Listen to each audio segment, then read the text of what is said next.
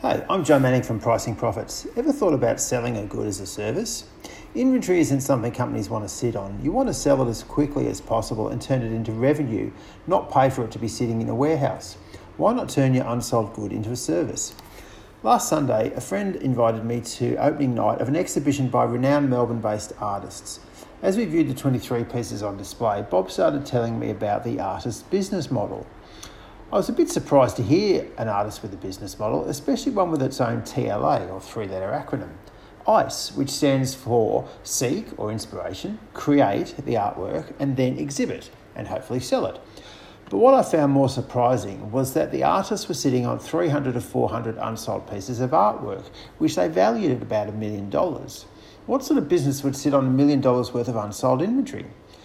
Believe it or not, this got me thinking about aircraft engines. Rolls-Royce and other engine manufacturers ceased selling them years ago and now sell power-by-the-hour service contracts.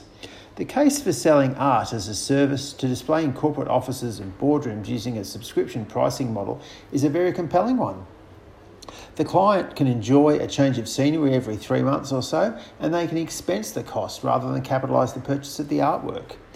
In the case of the artist, they retain ownership of the artwork, and the utilisation of their unsold inventory starts to generate a revenue stream rather than a lump sum that would be earned on selling the art.